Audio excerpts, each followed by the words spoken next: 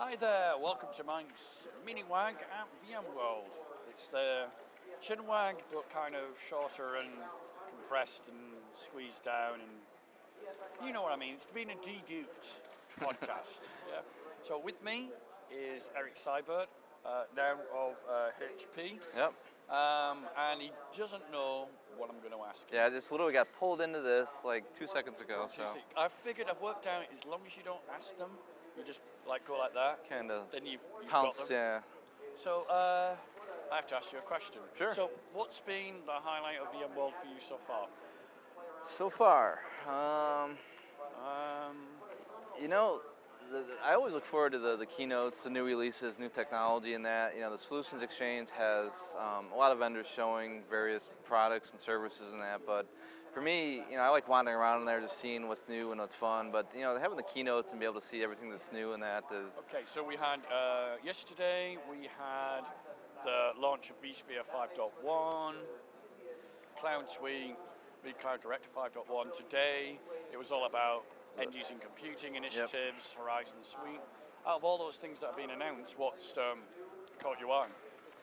Well, it's the vSphere 5.1, obviously, and that's cool because that's available right away. It'll be available in 2 weeks and that, so you can start using it and that. So, you know, I've been on a vendor now. I've had access to it for a long time, and now it's finally coming to the public. You can finally start using it and that, and playing around with it. So, for me, that's good. I'm not too much into VDI and that, so I thought a lot of the stuff they showed today was pretty cool. Okay, it's really slick. What out of vSphere 5.1 releases really is for you stand out? In the release, some of the storage features were pretty cool. I think the one feature which really caught my eye was the storage vMotion without shared storage. Yeah. And that, I think VMware has probably had the capability to easily do that all this time. But Microsoft is touting it now as, wow, we can do this live migration. We don't need shared storage. So I think VMware said, okay, let's go do something similar, just so they can't say it's a unique feature in that. Sure. And that. So. Do you know how that actually works? Not yet. I really wanted to study that more in detail because I like going behind the scenes and seeing all the nuts and bolts of all that stuff. I suspect, it's just basically copying that VM across the network, doing the cutover, because you can do it today. It's just a multi-step process using vMotion and storage vMotion and that. So really, they're just taking that and packaging it a different way and cutting the data over and that. They're probably using change block tracking and all that stuff to track everything that changes while it moves and that. So I suspect it's something similar to that to move the VM and that. So the other thing that we've heard an awful lot of talk about in not just at VMworld this year, but in the last couple of months, is this software-defined data center. Yep. So I've got two questions about that. What is the software-defined data center to you, and what do you think of this?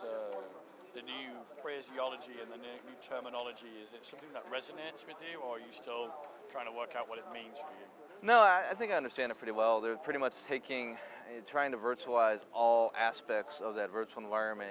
Typically taking the storage, virtualizing that, taking the network, virtualizing that, virtualizing everything into a software layer that's all managed and contained and controlled by the hypervisor and that. So things like the virtual SAN appliance and that. You're taking that physical storage, putting a virtualization wrapper around it, and now it's essentially software that's managing that. So, the same with the purchase of, what was that, Nicira?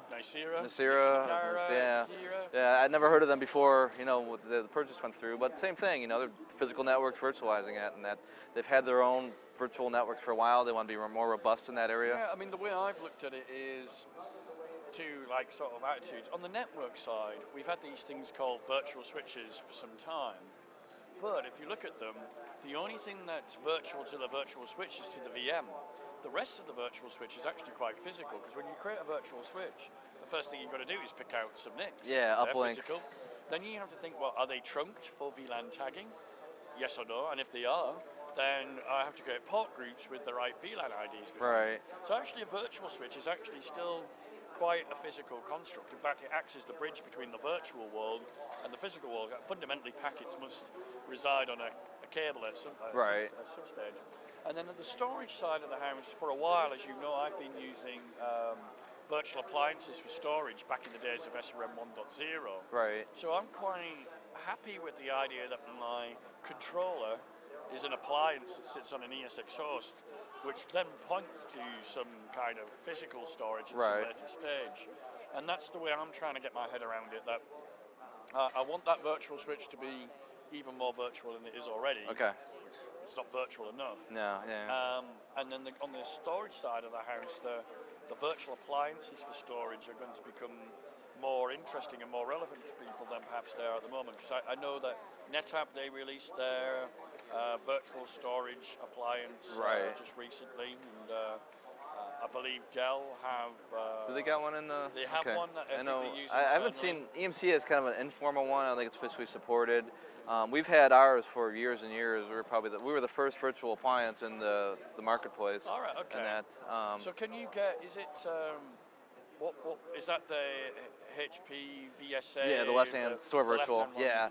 Yeah. The cool thing about that is left-hand got its roots as software. It was software, and you could run it on a Dell server. It didn't matter what the storage was in that. And then as HP bought it, we just standardized on HP hardware in that. But it's always been that software which has been the key thing there, and you can apply that to anything. So you could run with our VSA a Dell server, a Cisco server, HP server, and they can all talk to each other because all the software is doing all the interaction between it, just using the physical hardware layer. Well, the way I'm looking at it is that this software-defined storage, software-defined networking is a huge opportunity for VMware's. Somebody mugging behind the camera. we got a visitor. VMware's partners to find new ways of distributing what they used to have as part of their appliance. A physical appliance, they can now offer that as software as well. So I mean, I know we've had the appliance market for some time, but I think we needed to get through a certain generation of virtualization before people start to say, well, we've done compute, but what about the other parts of the infrastructure that's still very much rooted in the physical world? Yeah, and I think they're trying to dumb down the hardware and make the hardware just hardware and bring all the management and all that other stuff into the software now, into the virtualization layer and that. Sure. And that instead of having all that complicated stuff on the hardware side, bring it over, and that's the software side that's actually doing all that emulation. The scalability in the x86 space, in the actual platform, for that to happen without degrading performance. I mean, there are some people who've said, oh, this puts VMware on a head-on collision with its partners. But, I mean, I've only been with the company for a couple of weeks, but from what I can see, a lot of these projects, they're actually dependent on working with partners. Yeah, it is, very much so. Like VVals, for example, they talked about that. We've been a design partner with them for a long time because, it's just a different way of doing it. It's not shutting us out, it's just a different way of doing it, and that more efficient way in a lot of cases and that, so.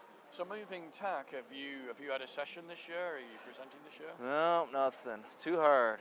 What about booth duty? You've had booth duty this year? Yeah, it's not official booth duty, but I stopped by there just to help out and that. So I've been kind of just, meeting people, walking around, seeing what's out there, solutions exchange.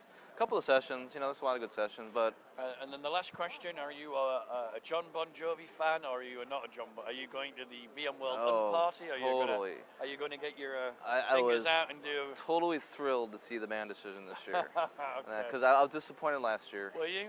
I think we obviously have different musical tastes. I know. I was pleased to see the Killers. Yeah. And the joke I've always said, when the people discuss who should be the VMworld band, I said, REO Speedwagon. I would love that too. That'd be great. I'm a 70s and 80s kind of guy, so. Okay, fair enough. Music-wise. Musical differences. That's what we'll have to call it. Cultural differences too. Yeah. Well, anyway, Eric, thanks very much for being on the Miniwag, and I'm sure we'll have you on next year when I'm back here again. Sounds good. Thanks for sharing your views and your ideas. Sure, for sure.